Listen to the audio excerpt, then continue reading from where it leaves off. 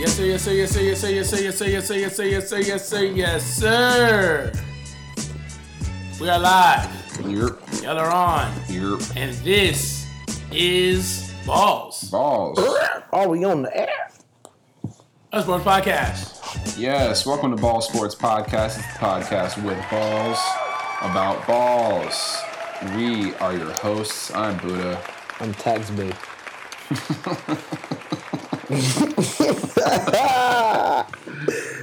Dylan, Tax Bay in the building. Tax Mr. Late Night Drew.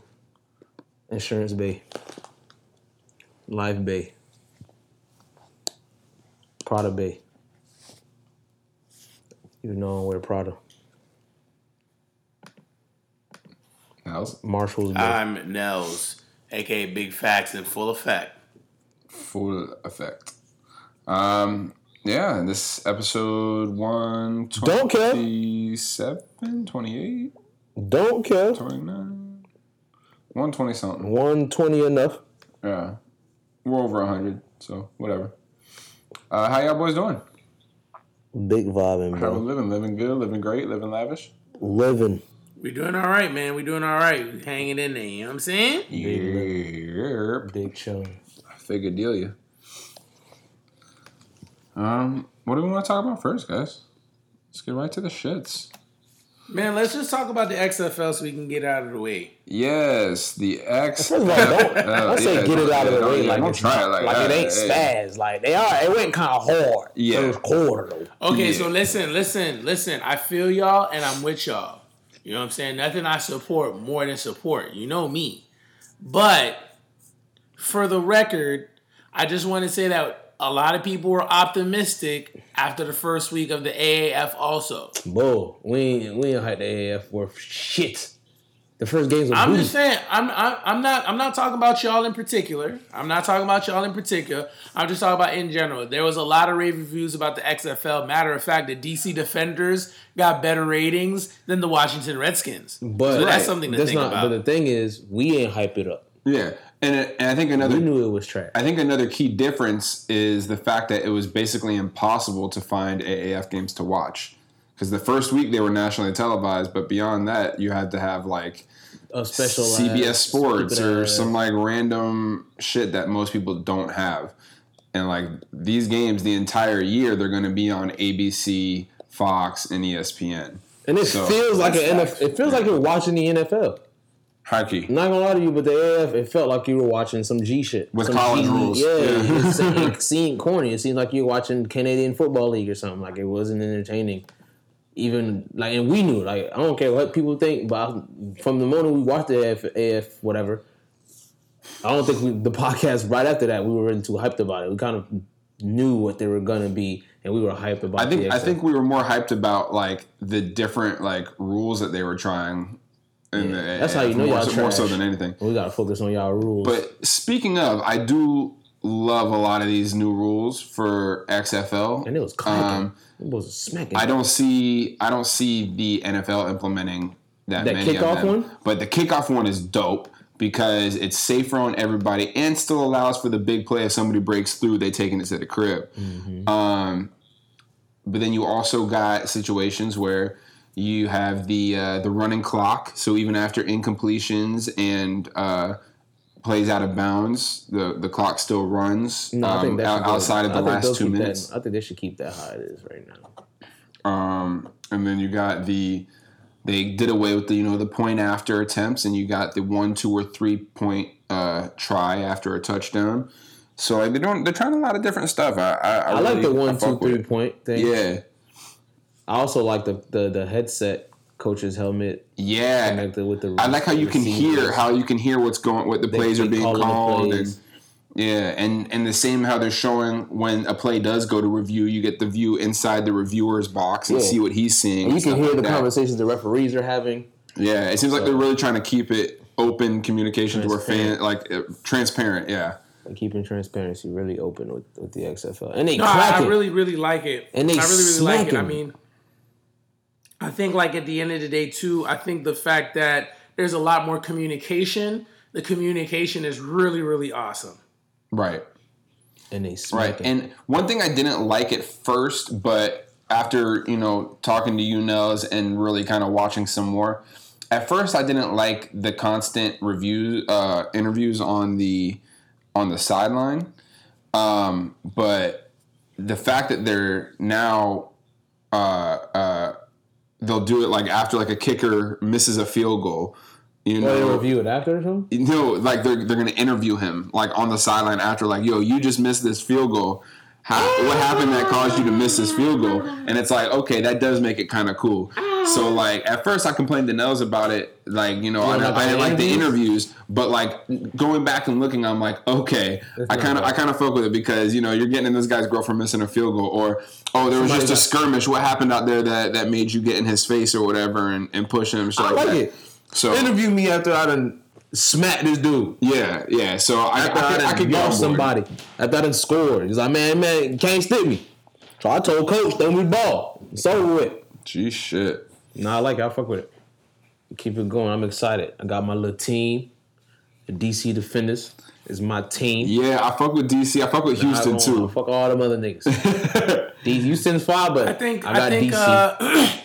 I just think like them sideline interviews is cool. I think it's a great way to give personality to a league that needs personality quick. Mm-hmm. And I also feel like not only that, what's even more interesting is hearing these quarterbacks break down what they saw and their receivers being there with them to say what they saw, because I mean it's showing the knowledge of the game that they have, so it makes this league legit because they're saying things that you're like, okay, well, I'd hear that in the NFL, so. It makes it like even when like Cardell Jones threw a touchdown and he was talking about how the coverage broke down along the sideline and he knew what the coverage was and how he got the ball to who he needed to get it to. I think that was really interesting. That was really good. That was cool. It was different. I'd much rather hear that than hear Booger McFarland. Like, I don't want to hear Booger McFarland on Monday night talk about some. I would love to hear what the players got to say on the sideline. It's dope. Yeah, you didn't like the commentary wasn't overdone or anything like that. It was very like everything was super digestible. Like watching these games, like I really enjoyed it. No, it was good, and they smacking. Yeah, if I ain't say that. Yeah. They're definitely smacking out there. Shout out to that boy Andrew Sarr. But it's not egregious. Yeah, they're still like if you're leading with the crown and like they're still gonna get you for that shit. But like you're allowed to hit hard if you're hitting properly. Nah, they let him smack. Yeah, the FAU product had himself a hell of a first game. I think he played for the Roughnecks actually. There's a few FAU guys out there. And them boys was out there eating. Yeah, but let me recap these games real quick. So, in the inaugural game, the DC Defenders beat the Seattle Dragons 31-19. Oh yeah, we about to take the ship. Then the Houston Roughnecks beat the LA Wildcats 37-17. That's probably going to be a nice little playoff game. Houston and DC. Wait, are they in different? Oh, they're in different. That could be the ship right there. What? Houston, DC. That could be the championship at the end of the year. I can see it right now. I feel like they're the best two teams in that shit. Yeah, and then on Sunday, the New York Guardians beat the Tampa Bay Vipers 23-3, and the St. Louis Battlehawks upset the Dallas Renegades 15-9. What I did think was cool is throughout a lot of these games, they had a lot of either former NFL players or NFL officials there that they were interviewing, and all of them were basically like saying, "This is dope." Like, I love it. Like Troy Aikman, like on the sideline of the Dallas Renegades, like talking about how much he's loving what he's seeing so far and stuff. Like, that's a good cosign. That's a great cosign to have. So I'm optimistic. Well, I can imagine NFL players really liking this because I mean, at the end of the day, like this is competition.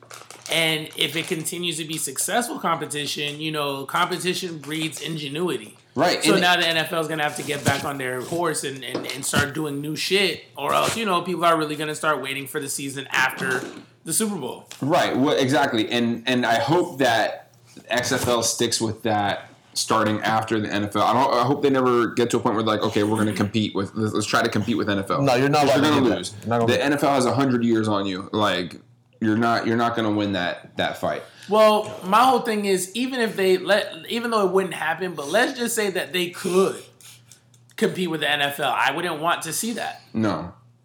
I don't want to go back and forth between whatever's going on a Saturday or a Sunday. Like, I just feel like, right now. Oh, yeah, because then you have college on Saturday you're competing with as well. Like, yeah, there's too much. That's too much football. I just don't want to do it. Yeah, I just don't want to do it. So where they're at is perfect because when they're done, we can shift right into preseason and all that other nonsense that comes with it. And you know what's great? Because there's only 8 teams, you're televising every single game. So people can literally watch every game of the year.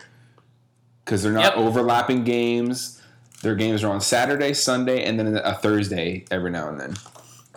No, it's a great it's a great format that they have right now. To be completely honest with you, you know what I mean. So I would love to see it expand. I mean, naturally, I think it'll eventually go to 12 teams, maybe absolutely. like 4 to 5 years, and then it'll really get exciting once that happens. Absolutely, yeah, I agree.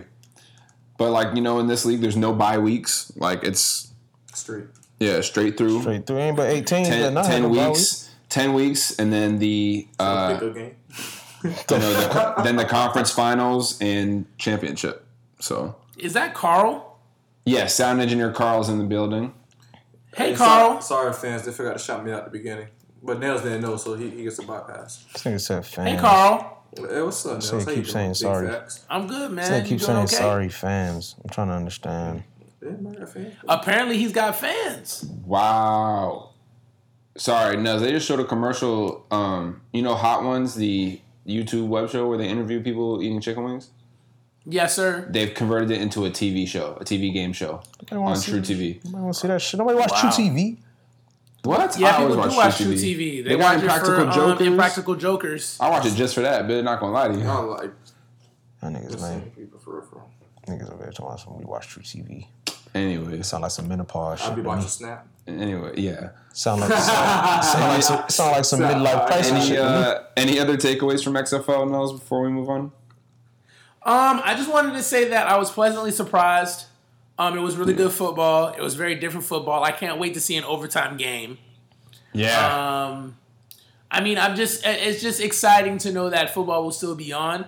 I think as it picks up more momentum, especially with all the viewership that it had, it's just an exciting time right now for sports fans because now, it's not just the waiting period anymore where we're just watching basketball and football. Like there's still, basketball and baseball. There's still football in the air, so that's pretty phenomenal, man. And you know what's great? Because you mentioned the to see an overtime game. What's going to be awesome about that, if we see an overtime game, it's going to feel special because it's going to be very rare that we get them because of the 1, 2, and 3 point after attempts. It's going to be tough to see a game tie because of the different things people are trying to do and shit. So I feel like when we do get overtime, XFL is about to be high scoring. Teams are about to be getting blowed out. I'm here for it. I'm here for it. So let me ask this question too. Doesn't it make the game overall seem so much more competitive because there's so many points up for grabs? Yeah, absolutely. Okay. And I thought it was just me. No. I thought it was just me because I was sitting there and I was like, man, this game seems so much more competitive than it needs to be considering that it's the first one, right? Right. But it seemed like they got the concept we're not just going to get the 1 point anymore. We got to play hard the whole time. There's no chilling at all. Exactly. And even with that punt block, for example, I think in the NFL, that punt block isn't a punt block. Right. Yeah, no, it's not. I think they really went for it because they're like, yo, this is points up for grabs right here. Let's just get it while we can. You know what I mean? So I felt like there was more of a competitive edge. And here's another thing, too.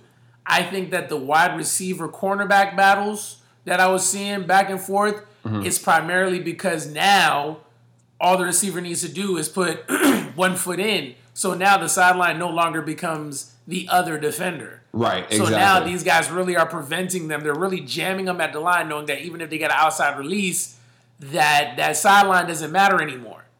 Right. You know what I'm saying? And I love it. I love those little nuances is very football friendly. Right, and I do want to give a quick acknowledgement.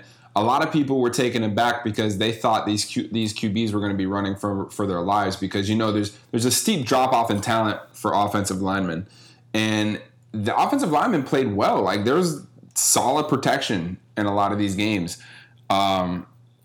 So I do just want to give that acknowledgement. Like we're seeing competitive games both offensively and defensively. So I think that's dope. I think we're gonna get some very entertaining games this year. Facts. But to stay in the same football vein, let's transition over briefly to the NFL. Just a couple things I wanted to bring up. So I think it's been an overall conclusion that Joe Burrow is going to go first overall in the draft to the Cincinnati Bengals. Tough. However, there's starting to be speculation that we could have an Eli Manning type situation.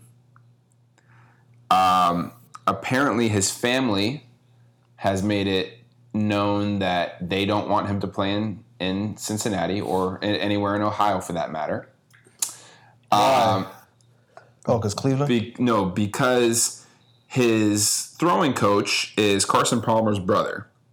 And Carson Palmer has said that he doesn't like the culture in Cincinnati because he feels like they don't play to win Super Bowls. He feels like the owner is there to collect checks and doesn't really care about building a culture. Wow. That's deep. I can see that. I can too. After I heard that, I was like, interesting. So I think, now, Joe hasn't come out publicly and said anything, but his family has, in certain circles said that they don't want him to play in Cincinnati. Whether this, over the next couple months could grow into a situation like an Eli Manning where he's basically saying, I'm not going to play here, so don't draft me. In which case, Chase Young, I imagine, would be the first overall pick. They're easily about to get Chase Young. Yeah, so I don't know. So it makes things very interesting because Where's number 2? the Redskins, who would love to have Chase Young, but they're not going to get Burrow. I don't think they're going to get Burrow either. Who's number 3? Number 3 is the Detroit Lions. They'll get Burrow, and they'll go crazy. And they'll trade And he'll do a Stafford. Matt Patricia. Stafford to get the fuck out of there. I can see it. So I think it was kind of a foregone conclusion that 1 and 2 were going to be Burrow and Young. This just adds a slight wrinkle to that. So we'll see. Only time will tell. So it just says like his family don't want him there. It's not a matter. His family has said that. But he hasn't said anything. He hasn't come out and said anything. But he come out and said that he wants to play for a winning, like a contending. Y'all ain't it. Y'all not it. He wants to play to win Super Bowls. They're not about to draft. They're not about to draft that man. So it's kind of like one of those A plus B equals C. They're not about to draft that man just off what is about to become alone. Because now his family don't want him there. He probably don't want to be there because he knows y'all ain't a contender. Even if y'all get him, you're not going to become a contender.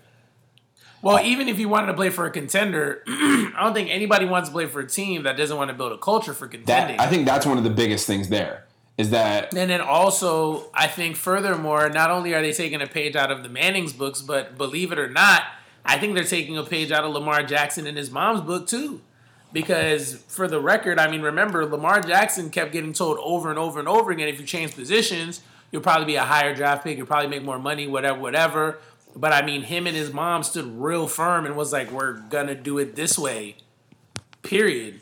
And I think what you're seeing here is, you got to remember, these guys are 21 to 24 years old, maybe even younger. 2019, I think Kyler Murray was 19? Yeah. So families still they need to play a part. And I'm not gonna lie to you, I don't want my son to be a number 1 draft pick and be considered this quote unquote football messiah for a team that realistically doesn't even want to win. Right, and spend the first 5 years of his career at minimum, with a team that isn't going to do anything. The fuck out of game. You look at a situation like Kansas City where Patrick Mahomes out here becoming MVP and then Super Bowl winner and Super Bowl MVP in his first 2 years as a starter because they care and they're trying to have that culture there, and to waste his talent on a team that just doesn't care and to what Carson said, makes it seem like the owner's just trying to kind of pad his pockets more. Basically. That's exactly That's rough, man. That's a crazy. I've never heard a player outright say that about a team. And then on top of that, even when Mahomes went to the Chiefs, although the Chiefs weren't a championship contending team, I mean, they were making playoffs consistently. Absolutely, yeah. You know what I mean? So that mattered regardless. They knew how to get to the playoffs. They just understood that maybe we need to make some changes if we want to go to the next level, and they made those changes for sure. Right. You know what I mean? So like the Bengals it's a gotta do matter of like your career choice, where you go, no matter what career field you do matters. You know what I mean? And like him going to Cincinnati could potentially ruin his career. Right. And I wouldn't be surprised if he's not saying anything publicly, or at least not making it to where his family's really saying anything super publicly until after free agency starts, to see if the Bengals make any kind of moves to put some stuff around him, both offensively and defensively. Because I feel like he doesn't want to necessarily burn a bridge yet until he sees that, okay, y'all really not trying to help me out here. Because AJ Green about to be gone. So you really only have Joe Mixon on that offense. You have absolutely shit over there. You have no offensive line. You have no receivers. Like, he better off at. No, let me stop sizing. So I don't know. We'll see what's gonna happen there. I was about to say he better off with the Dolphins. Actually, he is. He is better off with the Dolphins. Fuck. At least they got a. So absolutely better off with the Dolphins. So we could see a situation where somebody needs to trade up. Or no, we could see Miami and Cincinnati swap picks, and then Cincinnati just picks up Tua at 5. And not only swap picks, but you gotta give me something else. I need cash consideration. Yeah, of course. I need some bread with that flip. It's still number one. Yeah, so we'll see how that situation plays out. I wouldn't get to it. Tua got too much shit going. Yeah. Well, actually, he just went to his was it 3-month checkup or 6-month checkup? Yeah. 6 months, I think, or no, 3. Sorry. Don't care. Anyways, his 3-month checkup after his surgery, and he is like as good as he could possibly be at this point. So like he's making really good recoveries. Yeah. Yeah, he's close to being able to start football activities again, in quotes. I don't know what that necessarily means. Meaning, don't got the time, bro. Right. Don't got the time, bro. To be taking no risk right now. But no, did you have anything else on that particular thing? I don't know if I'm you were about to say I just think that the Burrow family is making a good decision. Yeah. If you don't have anything else to add for the NFL, I had 2 things I wanted to add for you guys that I thought. Okay, go for it. I have one more, and then you have the floor. Since it is about to be free agency time and the new league year is getting ready to start here in the next few weeks, there's a good chance we could be seeing some big names traded or some key players traded. So what I thought would be interesting is, while the speculation is starting now of, who's most likely to trade for who? Where's this person about to go? I want to see, like, if you have somebody in mind on your favorite team or, a team you really like, a realistic trade they can make that no one's really talking about. So if you guys want, I could go first. Because I was thinking about this, and Nels, I actually told you about this last week. I think, there's a lot of speculation that Gruden and Carr, are they working together well? Are they not? Do they like each other? Do they don't? Are they moving on from Carr? Are they not? I think a good way you could handle this would be to set up a trade with the Carolina Panthers for Cam Newton. And it could even be Cam Newton for Derek Carr in like a 4th. But you really think they'll take a risk on Cam Newton? Yeah, this is John Gruden. He loves kicking the tires on quarterbacks and trying. Legit, like, not Cam Newton. He's like Cameron right now.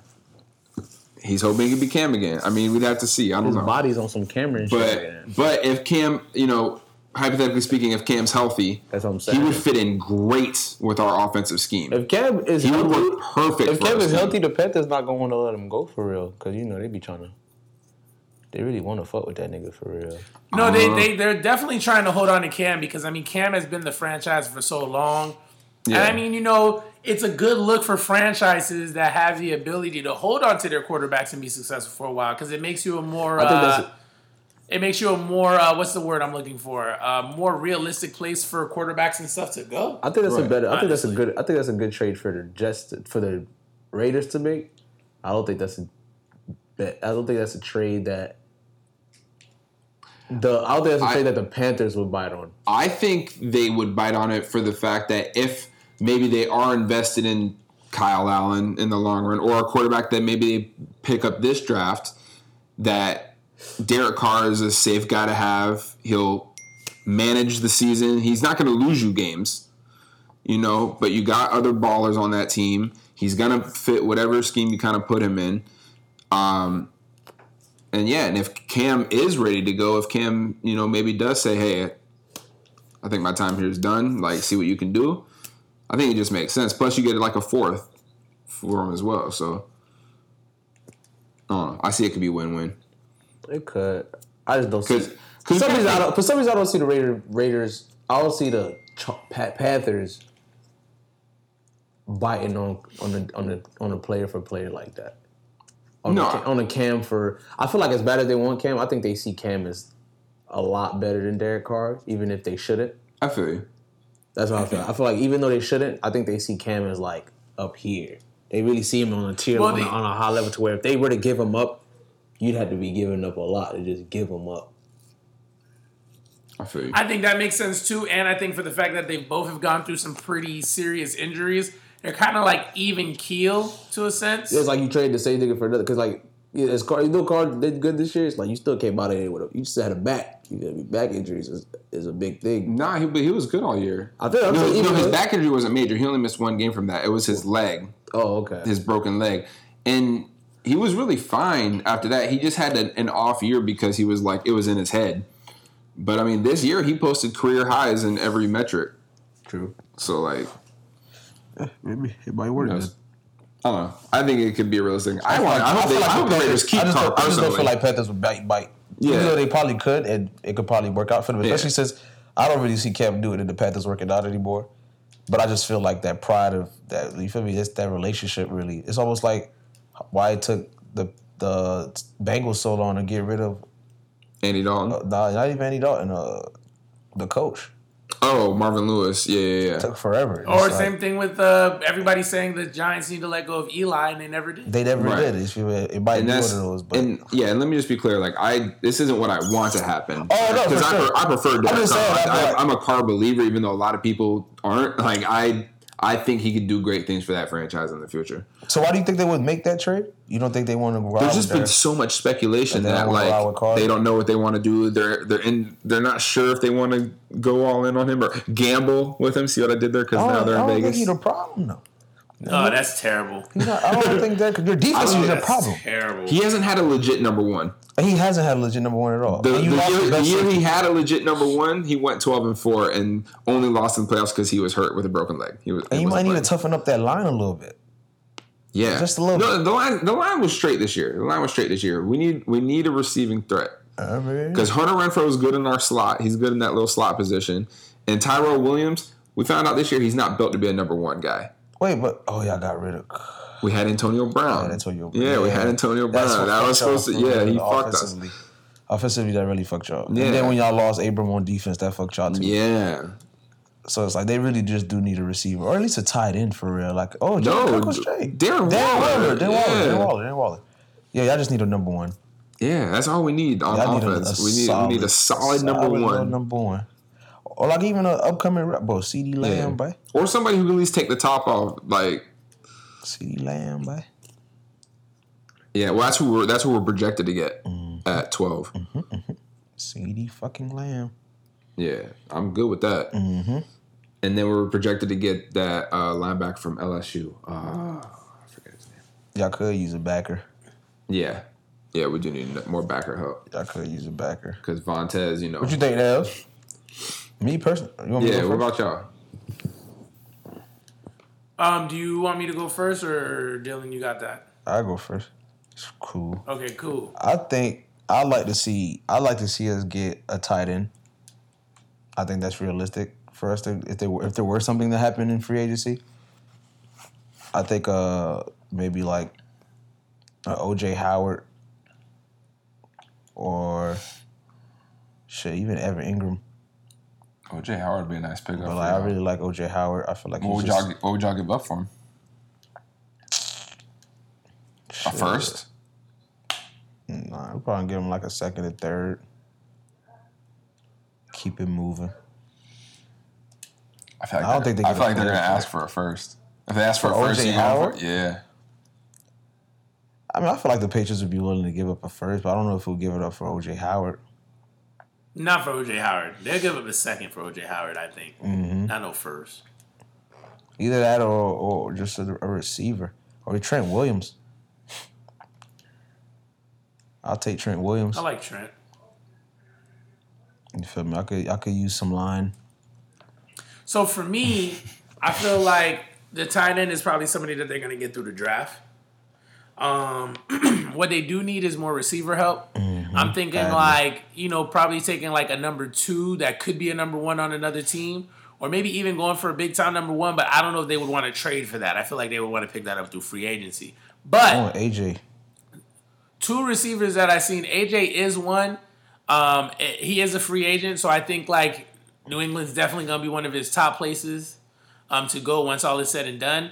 But I was considering like teams that not necessarily are in championship contender mode, but they're definitely in playoff mode, and like they could afford to lose like a dynamic offensive piece to kind of bolster their defense or go to the draft to kind of add a little bit to what they have. And the 2 that come up to me is Fuller for Houston. I could see the Patriots trading some draft picks, maybe a couple of defensive pieces that maybe Fuller? are in the rotation for him. Yes. And Godwin from Tampa Bay Buccaneers. I can see both Tampa of need to them give going. us somebody. Tampa needs to give us somebody. I don't care if it's Tampa Mike. Bay- I don't care if it's Chris. I don't care if it's OJ. Tampa need to give up something. Godwin, a little speedster, man. Is it Godwin They're or going to Godwin? let go. Chris Godwin, yeah. I think it's Godwin. Yeah. They're gonna let go of Godwin before Evans because Evans is that contract, and they're not. I would not let go of a player so I can keep paying his contract while he balls out for another team. Godwin has yet to get that big time contract, so maybe it's a win-win all the way around because now the Buccaneers don't got to worry about all that money having to spend for him, and then on top of that, like the Patriots can get them another piece and not worry about super paying for it, or if they decide to get Brady back or whatever. That's one of those pieces that they could put money in because we know when Brady gets a lot of speed, when Brady gets speed, he balls out. So For sure. Every time we got speed, we eat. Yeah. We haven't had nothing. Those are the 2 realistic moves that I can see for sure. No, definitely. Yeah. So Especially since we can't get Odell no more. So I wanted to go over a couple of lists with you guys. Some really interesting ones that I seen. So I've decided to subscribe to The Athletic, which is a subscription based sports news platform. Very good, and they have the 2020 franchise rankings, which I read and I thought it was very interesting. So what they do is it's a database and it's updated every year after the Super Bowl ends. Because, that's one of the ultimate deciding factors. So you get points. So you get 1 point for making the playoffs, 3 points for losing the AFC-NFC championship game, 5 points for losing the Super Bowl, and 11 points for winning the Super Bowl. To determine A ranking for the next year? to determine the strength or whatever? No. This is not the strength of schedule. This is literally like franchise rankings according to wins. Oh, okay. Wins, yeah. Win like playoff appearances and wins. So, number 32 is the Houston Texans. Naturally, because they're the youngest franchise in the league. Yep. So, there's only so much that they can do. However, off averages, they've done pretty well. I mean, they've been around since 2002. They have 6 playoff seasons. They just don't have any wins. If they could have had a couple of wins, that might have pushed them up over the next couple of guys. Number 31 is the Jacksonville Jaguars. Number 30 is the Detroit Lions. Number 29 is the Arizona/St. Louis Cardinals. Number 28 is the Carolina Panthers. 27 is the Cincinnati Bengals. 26 is the Cleveland Browns. 25 is the Los Angeles/San Diego Chargers. Number 24 is the Tampa Bay Buccaneers. Number 23 is the Atlanta Falcons. Number 22 is the New Orleans Saints. I'm not going to lie, that one kind of caught me off guard. But then thinking about it, up until 2009, they only made it to the Super Bowl. I mean, they only made it to the even 2006 when they lost in the championship game. They realistically made it to the playoffs only 5 times, and they were established in 1967. Damn, So who was running that makes division? sense. The Falcons? Well, no, because remember, the New Orleans Saints originally was in the NFC West. So that was San Francisco 49er territory for a really long time. Jesus. Right, so Jesus. Right, so the old NFC West was like I believe it was like the New Orleans Saints, the Atlanta Falcons, the San Francisco 49ers, and the Rams. That was the old NFC West. Jeez. So when it was really just the 49ers and the Rams, because remember, the Seattle Seahawks was in the AFC West. Yeah. They just recently got into the NFC. So that caught me off guard, but then upon further like reading and doing research, I was like, I can see that. Mm-hmm. Number 21, you have the New York Jets. Number 20, you have the Tennessee Titans / Houston Oilers. Again, this was one that caught me off guard, and then I was like, oh, they were the Houston Oilers, and the Oilers, they've won some championship games, and they've won some AFL championship games, but they've made it to AFC championships quite a few times. Mm-hmm. So that was one. And remember, they made it to the Super Bowl in 1999, when they lost to the Rams. So that makes sense. Number 19, you have the Chicago Bears. Number 18, you have the Buffalo Bills, which, if I'm not mistaken, the Buffalo Bills might be the highest franchise to not have a Super Bowl win. Maybe the Vikings, if I haven't said their name yet. True. No, you haven't. Yeah, probably the Vikings, yeah. So they're up there. So damn, so what? The Vikings have been to, what, 5 and lost all? The Vikings... I would believe I don't think they've been to that many. I think the Vikings have been to... It's been at least 3. I think 3 or 4. Because I know for sure they lost to the Steelers, they lost to the Raiders. I think they lost to the Chiefs as well. And they lost to the Chiefs. So yeah, it's 3. So number 17, you have the Baltimore Ravens, and which is really good considering that they were founded in 1996. It took them 4 years to get to the playoffs, and in 1 year, first year they made it to the playoffs. Is it counting the old Browns too, though? No, all old records with the Browns went back to the Browns. So the Baltimore Ravens have their own standalone record. I mean, no, I feel you. I mean, it is bullshit, but if you kind of look at how the front office was like designed by the Ravens when they created it, it kind of makes sense. They technically started that team from scratch. Yeah, I feel you. They kept the draft picks, but I mean that team was from scratch. So determined that they started in 96. It took them 4 years to get to the Super Bowl and win. I mean, that's a good start. They have 2 Super Bowls, 2 championship game appearances. That's not bad. Number 16, you have the Seattle Seahawks. Number 15, you have the Philadelphia Eagles. Number 14, you have the Kansas City Chiefs, which, again, I mean, if they were able to create more Super Bowl appearances, would probably be in the top 10. Los Angeles / St. Louis Rams is at number 13. Number 12, you have the Minnesota Vikings. Number 11, you have the Washington Redskins. Now we're going into the top 10. Yes, sir. Again, this kind of caught me off guard, but then I really thought about their success in the you past. haven't said the Dolphins yet. That's crazy. The Dolphins are number 10. Now, here's the reason why the Dolphins are number 10. Check this out. Let's talk about their playoff years in the NFL. They made it to the playoffs in 70, 71, which was a Super Bowl loss, 72, which was a Super Bowl win, 73, which was a Super Bowl win. Yeah, that was the only time we was 74, garbage. 78, 79, 81, 82, which was a Super Bowl loss, 83, 84, which was a Super Bowl loss. That boy's getting filleted, Carl. Y'all just be going to Super Bowls and be getting ate up.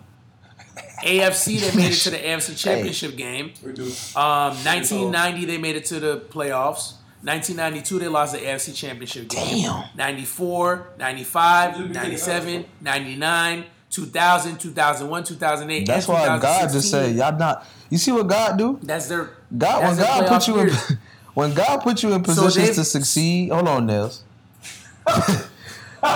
When God put you in positions to succeed, and you consistently be lackadaisical, don't want to take it seriously, you gonna have to ride the pond for a little bit.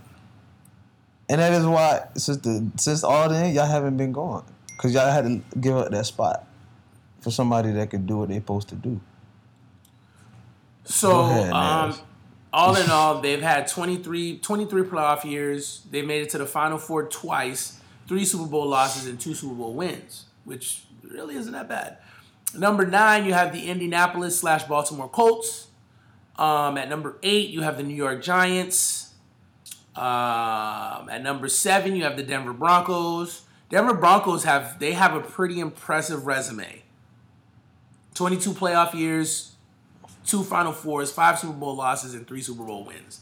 It's just pretty good. Number 6, you have the Oakland Raiders. What kind of caught me off guard was, again, when I was looking at the numbers, I'll read you the numbers, that their early success is out of control. So, like, you have 67 Super Bowl loss, 68 lost the AFC Championship game, 69 lost the AFC Championship game, 70 lost the championship game, 72, 73 lost the championship game, 74 lost the championship game, 75 lost the championship game, 76 won the Super Bowl, 77 lost the championship game, 1980 they made it to the Super Bowl but lost. Oh no, they made it to the Super Bowl but won. 82 they made it to the playoffs, 83 they won the Super Bowl, 84 they made it to the playoffs, 85 they made it to the playoffs, 90 they lost the championship game, 91 playoffs, 93 playoffs, 2000 championship game, 2001, 2002 Super Bowl loss, and then 2016. So honestly, up until about 1993, I mean, the Raiders was in it consistently every year. Yes. If it's not for the Dolphins and the Steelers, realistically, we could be seeing the Raiders with about 6-7 Super Bowl wins. Because all the teams that they lost to in the championship game, I think with the exception of one, they all won the Super Bowl. Yeah. And if you ask experts from back in those times, they say the Raiders make it to the Super Bowl, they unequivocally win those games. They beat those Dallas Cowboys teams. They beat those the Minnesota Vikings. Like it was a solid franchise for what it was worth. At number 5, you have the Green Bay Packers, of course. I mean, they've been successful practically every decade in the NFL in the Super Bowl era, except for the 80s. That's a given. So now we're at the top 4. Number 4, you have the San Francisco 49ers. They're impressive as well. Like, the years that they made it to the playoffs and lost championship games is pretty good. It's consistent. It's every decade. Yeah. Literally. It's every decade. Like, the only drop-off they really have as far as playoffs is really from 2002 to 2011. Outside of that, they've been pretty consistent with their playoffs. Number 3 are the Dallas Cowboys, which although people are like, oh, the Dallas Cowboys have been kind of trash, I mean, for what it's worth as far as playoffs are concerned, since the 90s, since their last Super Bowl win, they've made it to playoffs 96, 98, 99, 2003, 2006, 2007, 2009, 2014, 2016, and 2018. They've had 33 playoff years, 8 Final Fours, 3 Super Bowl losses, and 5 wins. So the only issue is in the last decade, all they've mustered up is 3 points because they've made playoff appearances but can't get past the first round. Yeah. At number 2, you have the Pittsburgh Steelers. Naturally, they have 6 Super Bowl wins, so that's already kind of hard to top. They come in with a whopping 114 points. And at number 1, you have the New England Patriots. Now, the New England Patriots, what's interesting is up until 2001, it was garbage. I mean, for the 70s to the 90s, I mean, they still made playoff appearances. You had 76, 78, 82, 85 Super Bowl loss, 86, 94, 96 Super Bowl loss, 97, and 98. Then you have 2001 Super Bowl, 2003 Super Bowl, 2004 Super Bowl, 2005, 2006 championship loss, 2007 Super Bowl loss, 2009, 2010, 2011 Super Bowl loss, 2012, 13, they lost the championship, 2004 Super Bowl, 2015 championship loss, 2016 Super Bowl, 2017 Super Bowl loss, 2018 Super Bowl, and 2019. So you have a bunch. And I mean, in the last decade alone, they have 114 points, but in 10 years, they racked up 54 of them. Mm-hmm. So I thought that was it was a great read. And I mean, if you guys want me to share it with you, I can. It's like it's a lot more detailed than I told y'all, but that's the pure gist of it I can do without like putting it over the top. I was going to share it earlier, but I was like, I think it'd be much better as a surprise. Yeah, absolutely. Last thing I wanted to talk about, the strength of schedule. There was a formula that was utilized to determine. I mean, it wasn't really a formula. It's just kind of taking the wins and losses of all the teams that they're playing this year from last year and whatever. So it officially was released, I believe, either this morning or yesterday afternoon. I kind of wanted to go through the teams, and I'm going to go from the weakest strength of schedule to the strongest strength of schedule, and then afterwards, you guys can tell me if you see any trends, if you think there's any team that's going to take advantage of it, if you think there's going to be any teams that will be better for it or worse. So okay. So wait. So weakest strength of schedule would mean the hardest schedule to play. No, the weakest schedule is literally the weakest schedule. So whoever I say is number one, they have the weakest schedule. They're playing the weakest teams. No, I thought you said number 32 is the weakest and number 1 is the strongest. No, number 32. I'm going backwards. So number 32 is going to be the strongest. Got you. Okay. Okay. All right. So starting with number 1, you have the Baltimore Ravens. The teams that they're playing collectively come in at 44% winning percentage. So that's number 1. Tied for number 2, you have the Dallas Cowboys and the Pittsburgh Steelers. Tied for number 4, you have the Cleveland Browns and the Washington Redskins. At number 6, you have the Cincinnati Bengals. Number 7, you have the New York Giants. Number 8, you have the Philadelphia Eagles. Number 9, you have the New Orleans Saints. Number 10, tied for number 10, you have the Jacksonville Jaguars and the Los Angeles Chargers. Tied for number 12, you have a plethora of teams. You have the Carolina Panthers, the Indianapolis Colts, the Las Vegas Raiders, and the Tennessee Titans. They're still playing. Their overall strength of schedule is under 500. They're the last teams to have schedules under 500. So we're still right in the middle 16, of the pack. Okay. Correct. Number 16, you have the Packers, the Chiefs, and the Tampa Bay Buccaneers. They're exactly at 500. Tied for number 19, you have the Chicago Bears, Seattle Seahawks. Tied for number 21, you have the Broncos, the Rams, and the Minnesota Vikings. At number 24, you have the Houston Texans. At number 25, you have the Cardinals, the Falcons, the Bills, the Lions, and the 49ers at 523. At number 30, you have the Miami Dolphins. Number 31, you have the New York Jets. And number 32, you have the New England Patriots, which I don't think is on accident. I feel... Who is the AFC East playing? Who is the AFC East playing this year? Who are the teams that they're seeing? Y'all are seeing the AFC West and the trying to think of what conference y'all play. Hold on. Y'all have the hardest schedule next year?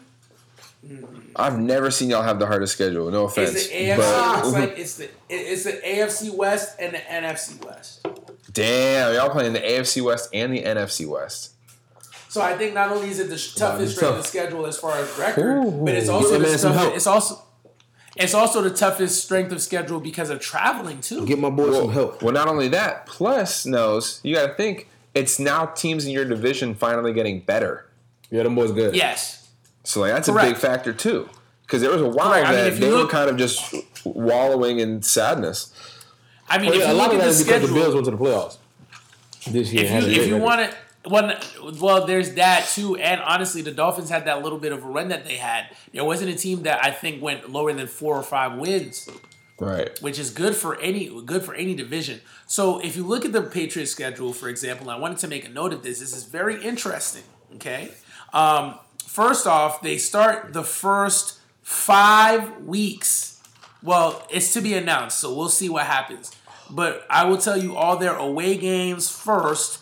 And then I'll tell you all their home games so you guys can get a good gist of how crazy this schedule is. And I think this factored in also.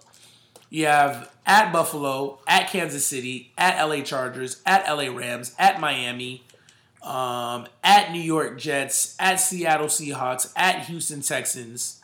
So that's their 8 away games. None of those are gimmies. Right. And then their home games are going to be Buffalo, Miami, New York, Denver, Arizona, San Francisco, Baltimore, and Las Vegas. So Jimmy G's coming back to the crib. So it's really made for it's a tough schedule, and I think it's made for wonderful football.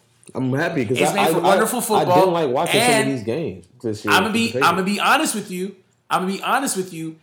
If the Patriots end up winning the AFC East, and even if they play wild card weekend, if they get out of this schedule with 11, 12 wins, we win in the Super Bowl. I would like them for the Super Bowl. Yo, y'all know what we should do? We should fly out to Foxborough to see what Patriots Raiders. Ooh, let's do it. I would be down for that. I gotta see what the call's looking like, but I could be down for that too. I would be down for that. So that is. So I'm gonna be honest with you. I'm gonna be real. Looking at these numbers. Listen. Looking at some of these numbers, I'm gonna be real with you. We're not going to. I think. Huh? No. It's gonna be in New England. So looking at these numbers, I'm gonna be real with you. I think it's easy to say that the favorites to win their division would have to be the Ravens, would have to be the Cowboys, the Steelers, the Eagles, and the Saints. And maybe even the Cleveland Browns. Because all of those teams are the records of the teams that they're playing are so below 500. Unless all of these teams are going to do a drastic turnaround. I mean, bro, the Dallas Cowboys and Pittsburgh Steelers strength of schedule is .457. 0.45. That's not good, right? That's terrible. 500 means the average is 8-8. If it's 4.57, that means the average is like whose schedule is like this? What, 6-10? So I'll tell you all the teams that are under 47% winning percentage. You have the Baltimore Ravens, Dallas Cowboys, Pittsburgh Steelers, Cleveland Browns, Washington Redskins. They're all at about in between 43 to 46% winning percentage. So that means like the average of the teams, they're like 6-10, 5-11. Tough. Exactly. So if there's any year for the Cowboys to win the NFC East, naturally it would be this year coming up. For real. But they're gonna fall once again. Probably. And remember, you're going to have a healthy Philadelphia Eagles team that's going to come and give them some issues. Mm-hmm. We'll see if they stay healthy. Right. Yes, sir. All right. If that's it for the NFL, I'm done. All right. And wrap it up then. All right, bet. We'll wrap that up. So we're going to talk about the NBA now. Is there anything that you guys wanted to say in lieu of the end of the trade deadline? I wish the Heat would have pulled the trigger on Embiid. Why? Because I feel like he's the perfect piece to that puzzle. And a lot of the fans, I don't know if that relationship with Philly going to last. So I think it's time for Embiid, as young as he is, to start thinking long term. And I think Miami is a great place for him with the mentality of that team compared to his. It's like a lot of people that are the same type. It's like the Monstars over there, but like hard working. Like, you feel me? Like they play a lot of team basketball. But if they get Embiid, what would they do? Trade away Bam? They're not going to trade away Bam. And honestly, for what it's worth, Bam is a lot more durable than Embiid is, and he's better on the defensive side of the ball. Now, Embiid can score for sure. He can score on anybody. But I mean, I feel like they have enough team basketball to where Embiid could pose a big enough defensive threat for him, like to where the team basketball will make up for Embiid not being as good as a defender as Bam. The whole team plays defense. Because that's the only reason I want. Because like their whole team is some dogs over there. Like the entire squad. That's one thing Miami always was strong on defense. I mean, I understand that. And then didn't Jimmy say something? Didn't Jimmy Person on IG. Did you tell me Jimmy said something? Put something on IG about tweet? Yeah, I'm talking about like. You're not on mic right now, Carl. You gotta speak up. Oh, Jimmy said something on IG about like it not being a bad idea. Like, Just talking. Miami likes Miami's a good place for bad guys or something like that. So it's like I mean, I could see it being I'm not against it. I'm not against it at all. I like what you said in rebuttal to me saying that Bam plays better defense. But I mean, honestly, I'm worried about his his durability. He does get hurt. Has he been hurt this year so far? Yeah, he messed up his finger. Mm-hmm. He was out he's been out for double-digit games this season already. He gets hurt every year. And the thing about it is it's not necessarily his fault because, I mean, it's the same thing with Anthony Davis. Do you know how many games, the most consecutive games Anthony Davis has played in his career? 6. 16. That's tough. 16. So I mean, it's as much as you know you want bigs. Sometimes you gotta ask yourself, like, Is it worth it? man, like, is he durable? Is he really worth making that big deal? Especially when you have a durable big who doesn't miss games because, you know, his body is fit for it. Because he's not necessarily a long 7-footer. He's a little under 7 foot, but he's long, he's lanky, he's athletic, and he can move. Did Joel get a paid already? Say again? Like, he's not a free agent this year, is he? I don't believe so. Well, yeah. So I mean, that's and also. I mean, no, that's pretty much it, man. I mean, I gotta be honest. I love the move for D'Angelo Russell. I love that move. Mm-hmm. I think personally, I mean, maybe it's just me being hopeful. I feel like they're gonna snap. Who? Timberwolves? The Timberwolves. Maybe. I do. I could be a little hopeful, but I like the combination of Russell and Karl Anthony Towns. And honestly, I don't think Wiggins going to Golden State is a bad move either. Oh, not at all. Especially when Steph and them boys come back. Yeah, I think he's a good piece. I wouldn't even say a mini KD. I think they found themselves a more athletic Iguodala. True. So it's going to be interesting. Those moves was definitely, if there is a move where everybody won, I think it would be that. So yeah, I think that's it for trade deadline. I don't know if you guys have anything else you want to say or add. Nope. I mean, who else got traded really? Anyone? Yeah, it was like the. I mean, you got the big Atlanta Hawks and who was that? It was a bunch of teams. It was like the Hawks. Yeah, it was like 3 teams, 3 or 4 teams. The Blazers, the Clippers. The Heat did good with theirs. Who did the Blazers get? So let me just read you this whole thing. So the Atlanta Hawks, they waived Nene, acquired Derek Walton Jr. in cash consideration from the Los Angeles Clippers for the Hawks' 2022 second-round draft pick. They also acquired Scala Labissiere in cash considerations from the Portland Trail Blazers for the Hawks' 2024 second-round pick. And then the Hawks acquired Dwayne Dedmon and 2 second-round picks from the Sacramento Kings for Alex Len and Jabari Parker. So they picked up Nene, Derek Walton Jr., Scala Labissiere, sorry. Okay, yeah, say that because you confused me at first. And Dwayne Dedmon. Okay, I mean, this is a good pickup. That's a lot of people, yeah. For the Hawks, I mean, not only is it a lot of people, that's them trying to keep my dog Trae Young around a bit. It's like, yeah, they put bigs around. They put bigs around him. So I mean, they got guys on the perimeter. Get some big bodies around him. Nene's a great pick and roll big. He is. And he's a great veteran presence in the locker room. And he's also really good for.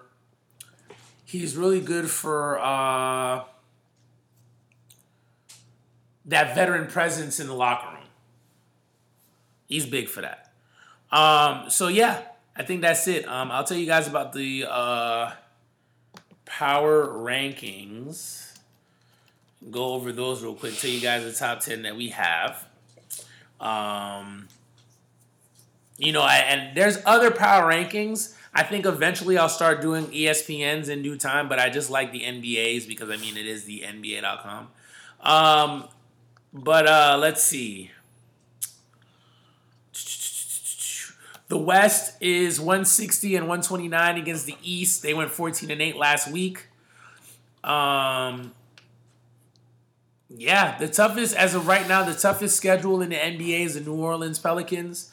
Then it's the Atlanta Hawks second and Golden State third. And then the easiest strength of schedule in the NBA is number 1, Milwaukee, number 2, Toronto, and number 3, Brooklyn.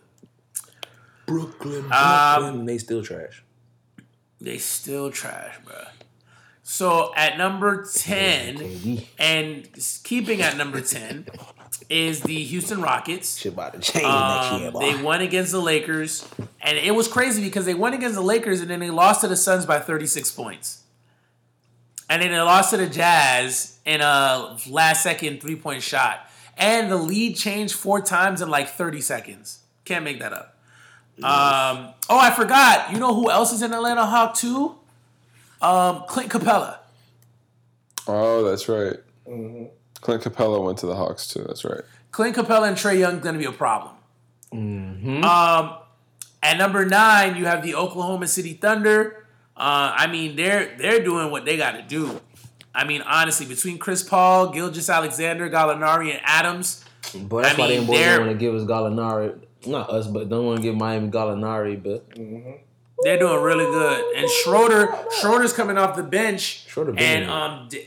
And Dennis Schroeder right now is actually a very close second to Sweet Lou for 6th Man of the Year. So you never know. At number 8, you have the Miami Heat. Kind of hanging in there. They've been number 8 for the last couple of weeks. They got Jay Crowder and Andre Iguodala, who honestly in their first game with the Heat, they looked pretty good. They acclimated themselves well to the team, so it's going to be interesting. It's not about getting Jay Crowder with it. What's going to be really interesting is that, although they picked up Iguodala and Crowder, the Heat are known for playing the type of basketball that makes for catch and shooting. And, the catch and shooting numbers for Crowder and Iguodala over the last season hasn't been that high. But we will see what happens. Because maybe they'll shoot better with a better passing team. Even though Iguodala was freaking on the Warriors. What did they give up for I him? don't think... Oh, they lost Justice Winslow. Who can't shoot. And I forget the other person. But I know Justice Winslow is the big name that they lost. Mm-hmm. So, at number 7, hanging in there, you have the Utah Jazz. The Utah Jazz are doing well, but they are kind of like teetering and tottering as far as like winning the close games. Interesting stat for you guys. They're 15-18 in games that were within 5 points in the last 5 minutes. And that was last season. But this year, they're 21-10 in those same games. So they're becoming a more clutch team. And Donovan Mitchell, as of right now, is far and ahead the guy that they go to in the clutch. He leads his team with 32. He has 32 more clutch time field goal attempts than any of his teammates. So he's far and ahead the guy that they go to in the clutch every time. Yes, sir. At number 6, you have the Denver Nuggets. Yes, sir. I mean, they've gone 5-1 in their last 6 games, with Nikola Jokic averaging 27 points, 11 rebounds, and 9 assists. That guy. And then here's a crazy thing. I mean, they've been winning these games. They've been winning these games, and to be real, they were doing it without Jamal Murray. Jamal Murray's back now. Mm-hmm. He just dropped 26. And so yes, he did. He's been averaging 29 points per game since he's been back. So that's something to think about. And we talking about Otto Porter. What's his name? Michael Porter Jr. Mm-hmm. Yeah, he's coming. Yeah, he's coming on really strong. Mm-hmm. You have the LA Clippers. They're at number 5. They have an interesting pickup because they lost Maurice Harkless, but they picked up Marcus Morris. And Marcus Morris is very interesting because he gives a little bit more size, a little bit more strength, and he's a better shooter. So now you have a potential of Marcus Morris and Sweet Lou coming off the bench for the Clippers, which is pretty impressive. At number 4, you have the Los Angeles Lakers. They fell 2 spots, as did the Clippers. The Clippers fell 2 spots. And the Lakers fell 2 spots, so they went from 2 to 4. They've been struggling a little bit since coming back from everything that's been happening as far as the whole Kobe Bryant incident. So it's going to be really interesting to see what goes on. Now, the interesting thing that they've been talking about is Kyle Kuzma has been in a slump. That's number 1. Number 2, they've been doing this thing where they've staggered the minutes of Anthony Davis and LeBron James. But what they've been showing is that when LeBron is not on the court, the Lakers have been outscored by 7 points per 100 possessions with AD on the floor and no LeBron James. In that same consistency, Davis and Kuzma have combined for 25% from the three-point line without LeBron out on the court. Tough. Which is tough. Them boys try to they try to get rid of Kuz so bad. They did, but I mean, at the end of the day, they held on to him, and I think it's a good move. He's the only young guy that you have. Gee, shit. So keep him, because at some point in time, LeBron's going to clear it, and you don't want to look like the Heat or the Cavaliers twice. The Heat just now legitimately recovered, and they're like a competitive team again. Think about it. LeBron James left what year? 2014, 2015? 14. So it took, now mind you, the Heat is a great location to go to. There's no state tax. And you're literally walking out and seeing the water, and it's a beautiful place to be. And you have Pat Riley, he's easily one of the best minds, one of the best executives in the NBA. And you're just now becoming a contending team in the East. I mean, they never Cleveland still hasn't recovered. I feel like they never tanked either. They kept it. That's the thing about Miami is when LeBron left, they didn't. They tank. were competitive. They were competitive up until they were competitive, but this year they're legitimate. You can legitimately make a case for the Heat making it to the finals out of the East. Yeah, No, definitely. You can make a case for them winning this whole shit. Yeah. You can, and it's been a while since that's happened. And I mean, we're talking about the Heat. When's the last time we really seen the Heat in a slump outside of when they had those post-Shaq years where D-Wade was absolutely balling and should have been an MVP, but his teams were trash. The team was out. Got it. Jumping 2 slots, you have the Toronto Raptors, of course. The Raptors, they have a 14-game winning streak. Damn. That's all that matters. At number 2, jumping up 4 slots, you have the Boston Celtics. The Celtics have won 10 of their last 11 games, and I mean, they've beaten some pretty tough teams. And they've played with really good defense, but this week's going to be very interesting for them because they go to Houston and then they play the Clippers in Boston. At number 1, per usual, you have the Milwaukee Bucks, still on pace to win 70 games. They are 45-7. So that wraps it up for the NBA Power Rankings. Nice. I got one more ranking for you guys. This one is going to be a little bit more interesting, and this is due to the fact of we're talking about money. So the Forbes magazine released their list of the most profitable or the most valuable NBA teams, and they ranked it from least to highest. So I'm going to go from the lowest to the highest, and then I kind of want to see what you guys think. If you guys are shocked by what y'all hear, is there a team that you feel is out of place, or why the heck is this team all the way up here? So I'm going to run it by you guys, and then I'll ask y'all them questions. Bet. At number 30, you have the Memphis Grizzlies at $1.3 billion. Broke-ass team.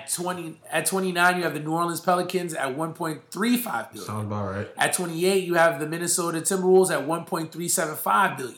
27, you have the Orlando Magic at $1.4 billion. Too much Disney. Detroit Pistons are at number 26. They're at $1.45 billion. Too much shooting. 25, you have the Charlotte Hornets at $1.5 billion. The baby. 24 and 23, 22, you have the Cavaliers, the Hawks, and the Pacers. They all come in at around the same area, like 1.5, 1.51, 1.52 billion.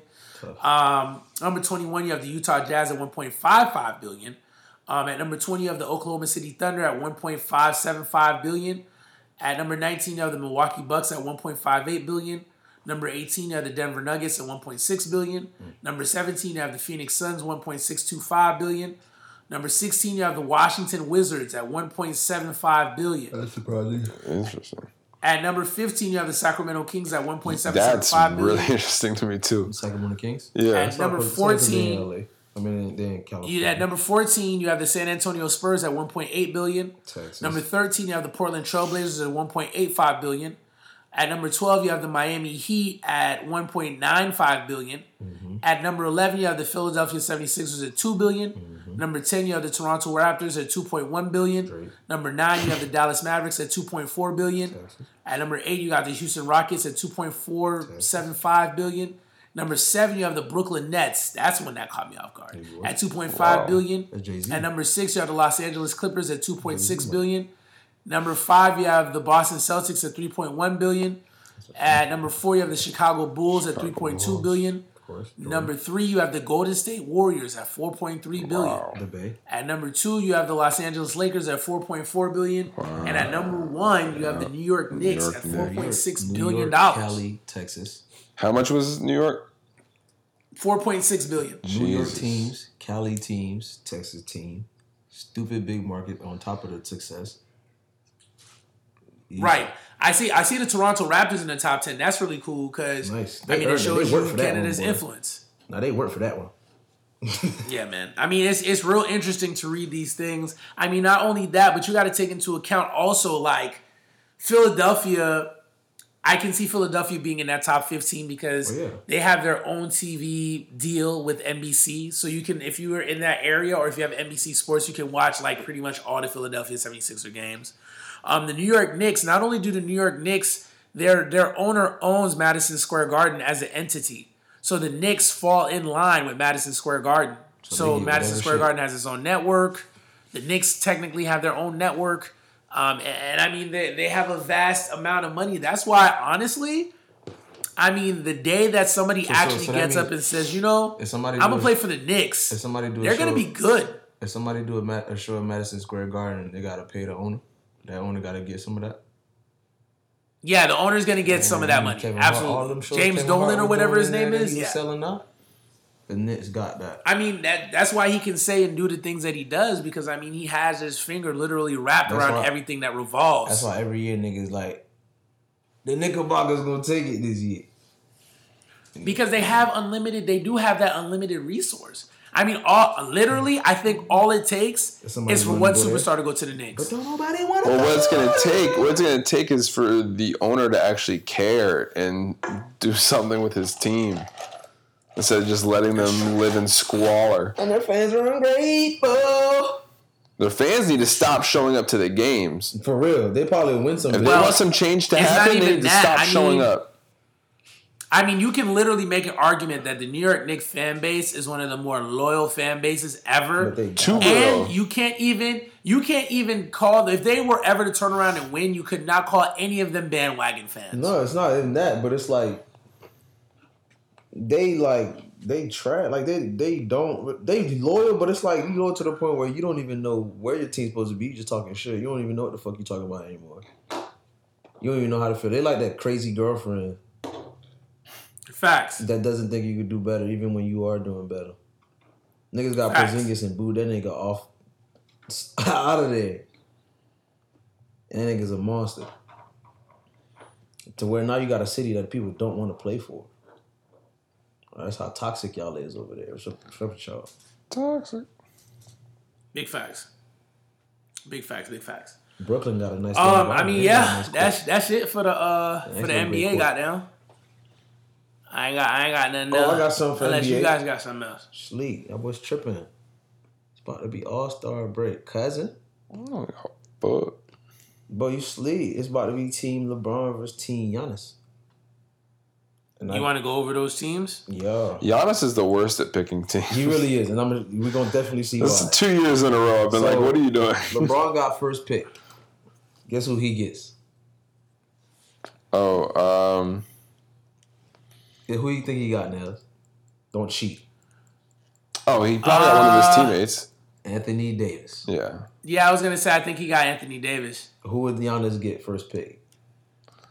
Probably some random big man.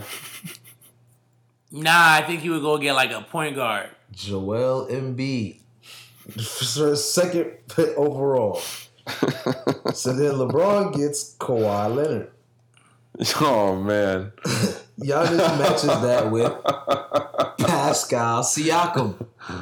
Pascal balling up. I feel you. LeBron gets Luka. These are starters now. Yes, yeah, I feel you. LeBron gets Luka Doncic.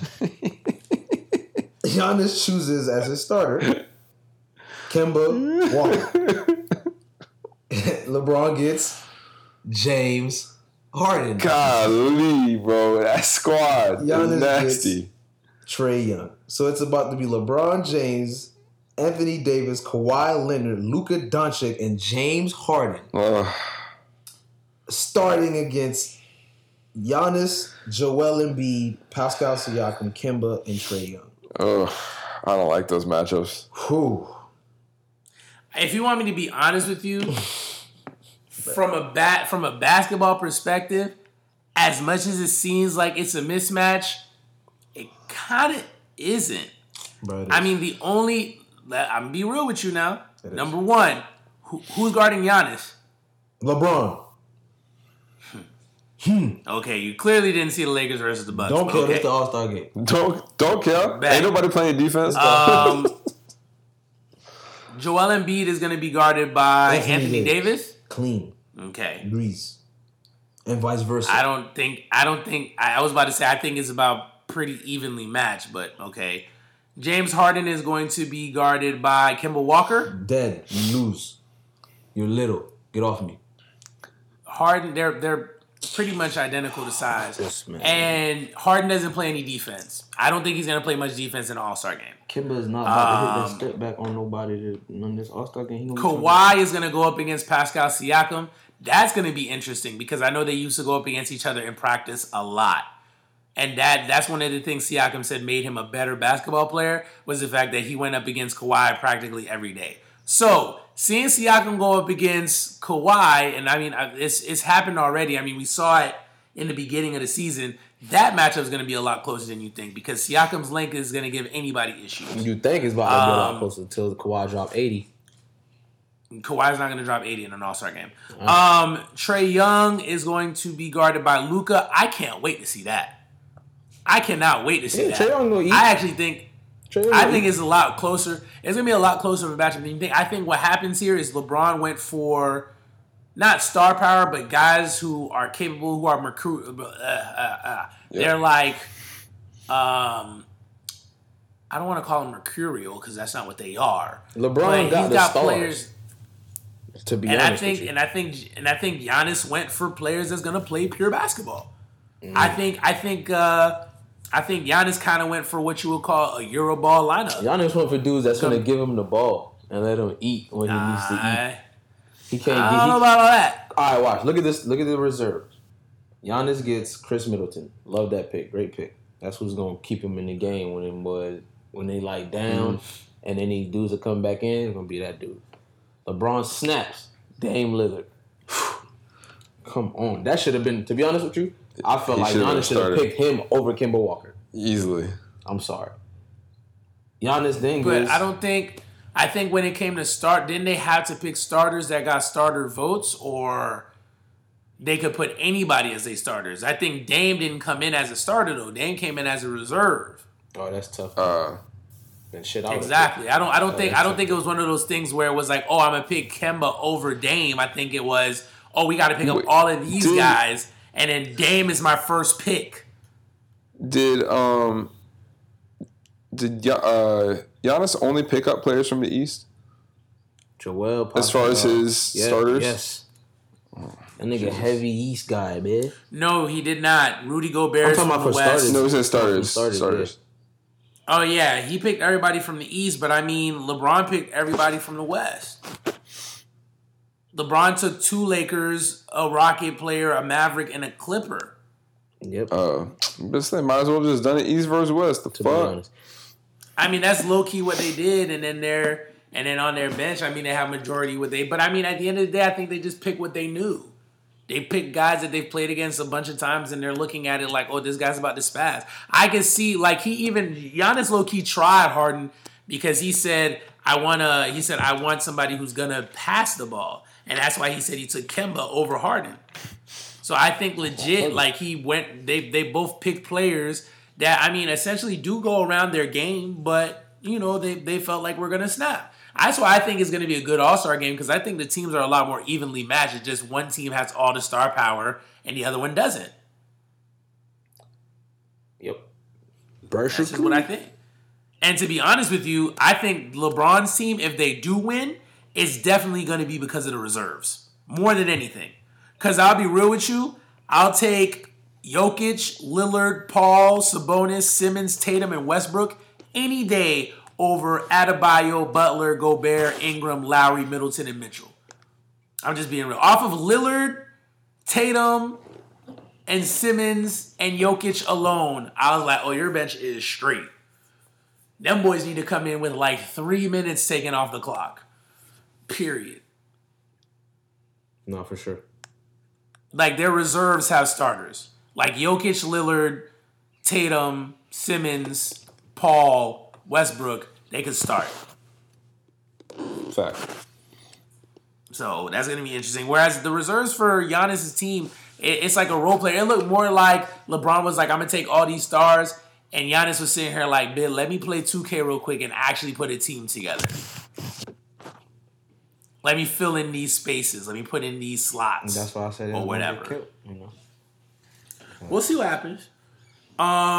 Since you're on the NBA All-Star game,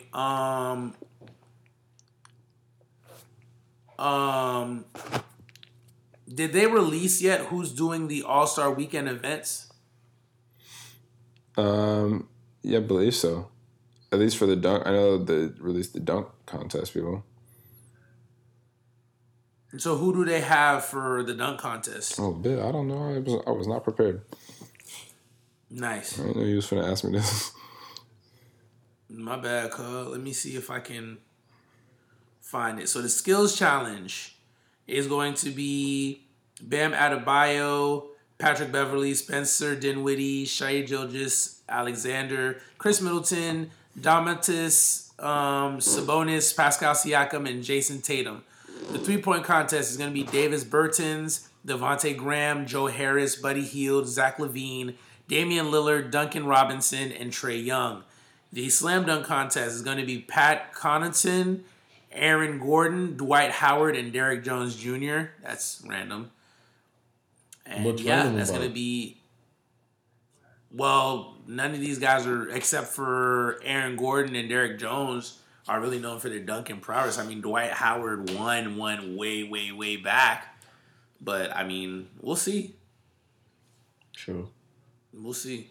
But, yeah, I mean, that's essentially all that I literally have for NBA. Europe. All right, so we're going to move to underrated bars of fame. Yes, sir. So, upon popular request, we're going to do All Your Fault by Big Sean for underrated bars of fame. It features Kanye West. So, yeah. I'm going to do the hook. And I'll just say what the line for the hook is and then go from there. How much I feel, I live for your love, lit for your love, baby, lit for your love. Kanye West verse 1, that's that don't play. That's that new yay. People saying I'm the closest thing to Mike since Janet. Tom Cruise, homie, we jumping up on them couches. That's a fresh house. Is that a guest house? Your house got another house. Your spouse got another spouse. Young Walt Disney, I'm going to tell you truthfully, if you leave with Mickey, you going to end up with a Goofy. I imagine that's what Chris told Carucci. Girls be acting like it's diamonds in they coochie. I don't give a but cops choking is out in the media. We finna have to protest and tear the city up. We about to tear this whole place up pretty much. And then it goes to the bridge. You know it's all your fault. Nobody, babe. You know it's all your fault. Nobody but me. Lit for your love, baby. Lit for your love. Second verse, Big Sean. Ho, we done made it through hell and disaster. My crib done got bigger. My women got badder. You wondering how you get in the game? I'm wondering how do I get to the rafters? Oh boy, I'm mad until these records getting shattered. Till I'm MJ or Magic, ooh, and she just wants the status. So you the man she got, but I'm the man that she been after. She done sent so many naked pics, my phone ain't got no data. I walk up in New York like my name Derek Jeter, headed home to the D where you know I keep a Gina. I'm the good with the evil. You nice to meet you. You can't have a peace sign, man, without the middle finger. When the click when you see us, that's my family to me. That's my family tree. They're my arms, legs, hands, and my feet. And I can cut them off even with diabetes. Hit the beat and kerosene and scratch that. I white sheeted. $100 fade every single time you see us. Been a king all my life, so I should have got a Caesar. Somewhere off in Vegas, rolling dice up at Caesars. Got me thinking back how I used to roll to Little Caesars.